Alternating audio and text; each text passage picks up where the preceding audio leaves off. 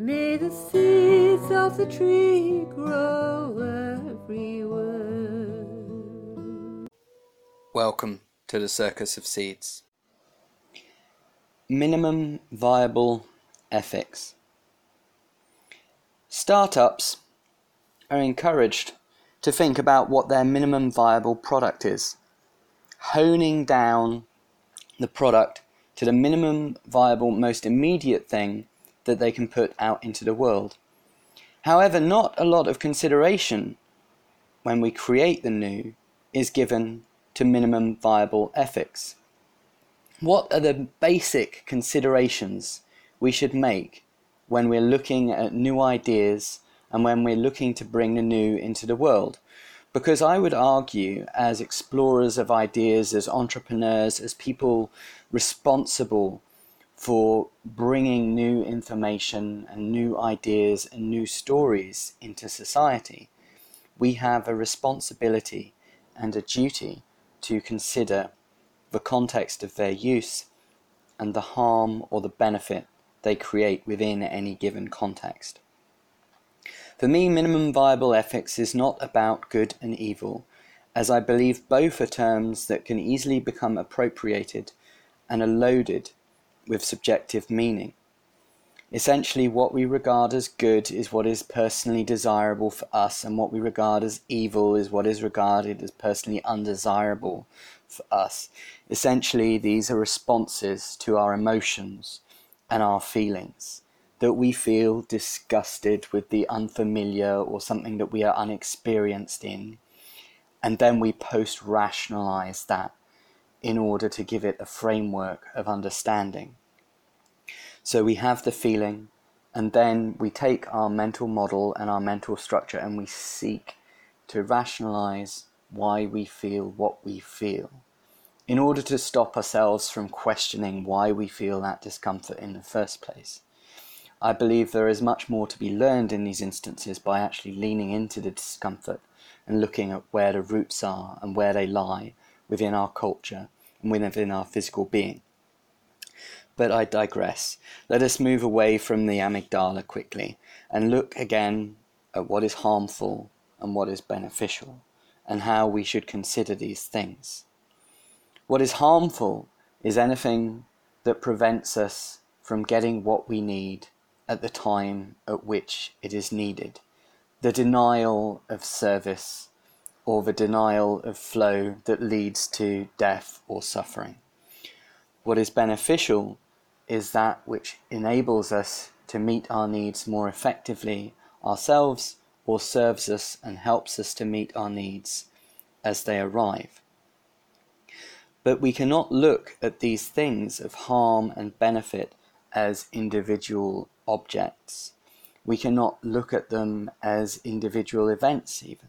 We have to look at them within the relationship of their context.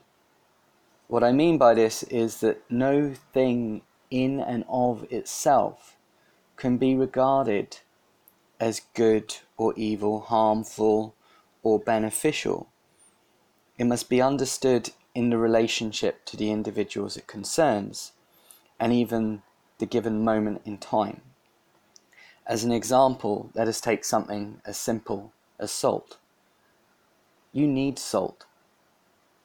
When you're dehydrated especially, salt can be of very great benefit to your body and to your system. However, once your body has been provided with the right amount of salt, excess salt is harmful to your system. Therefore, the denial of salt is harmful, but so is the excess provision of salt.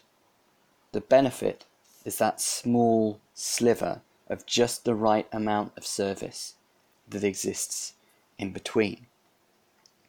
If we expand this reflection to our meta-contexts and we look at what is the greatest benefit and what is of the greatest harm, then we should look at these things from a systemic perspective. The greatest harm, in my opinion, or the most harmful context that we could exist within, is a context that incentivizes us to harm one another and to harm our environment and our infrastructures. And a context of the greatest benefit would be one that does the opposite, one that incentivizes us to help one another, that incentivizes us to better serve and meet the needs of the environment and the ecosystems and the infrastructures that sustain us, that sustain the planet, and sustain all of the things that we are interdependent on. When I look at our existing dominant frameworks, our existing economic frameworks, it appears apparent to me that we are presently incentivized to harm one another. People are rewarded for taking, for extracting, for enslaving, and they are disincentivized from serving and meeting one another's fundamental human needs. I believe that ultimately we are a reaction to our context. Humans adapt to our context. Every creature adapts to its context. Essentially, this is what evolution is. We adapt to our broader ecosystems, and our broader ecosystems continue to change. But likewise, we have the power to adapt our contexts to us. So we are engaged in this continuous feedback loop and cycle of social self-creation.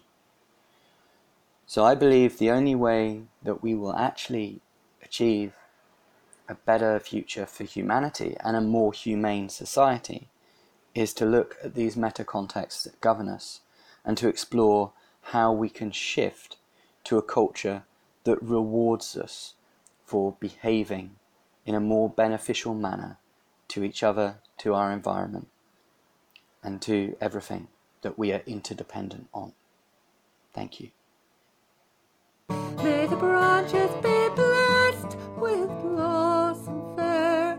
May the seeds of the tree grow everywhere. May the seeds of the tree grow everywhere. Thanks for your attention. If you enjoyed the music for this episode, you can find it on SoundCloud as a piece called The Tree of Love from Bridget Cousins. Thank you.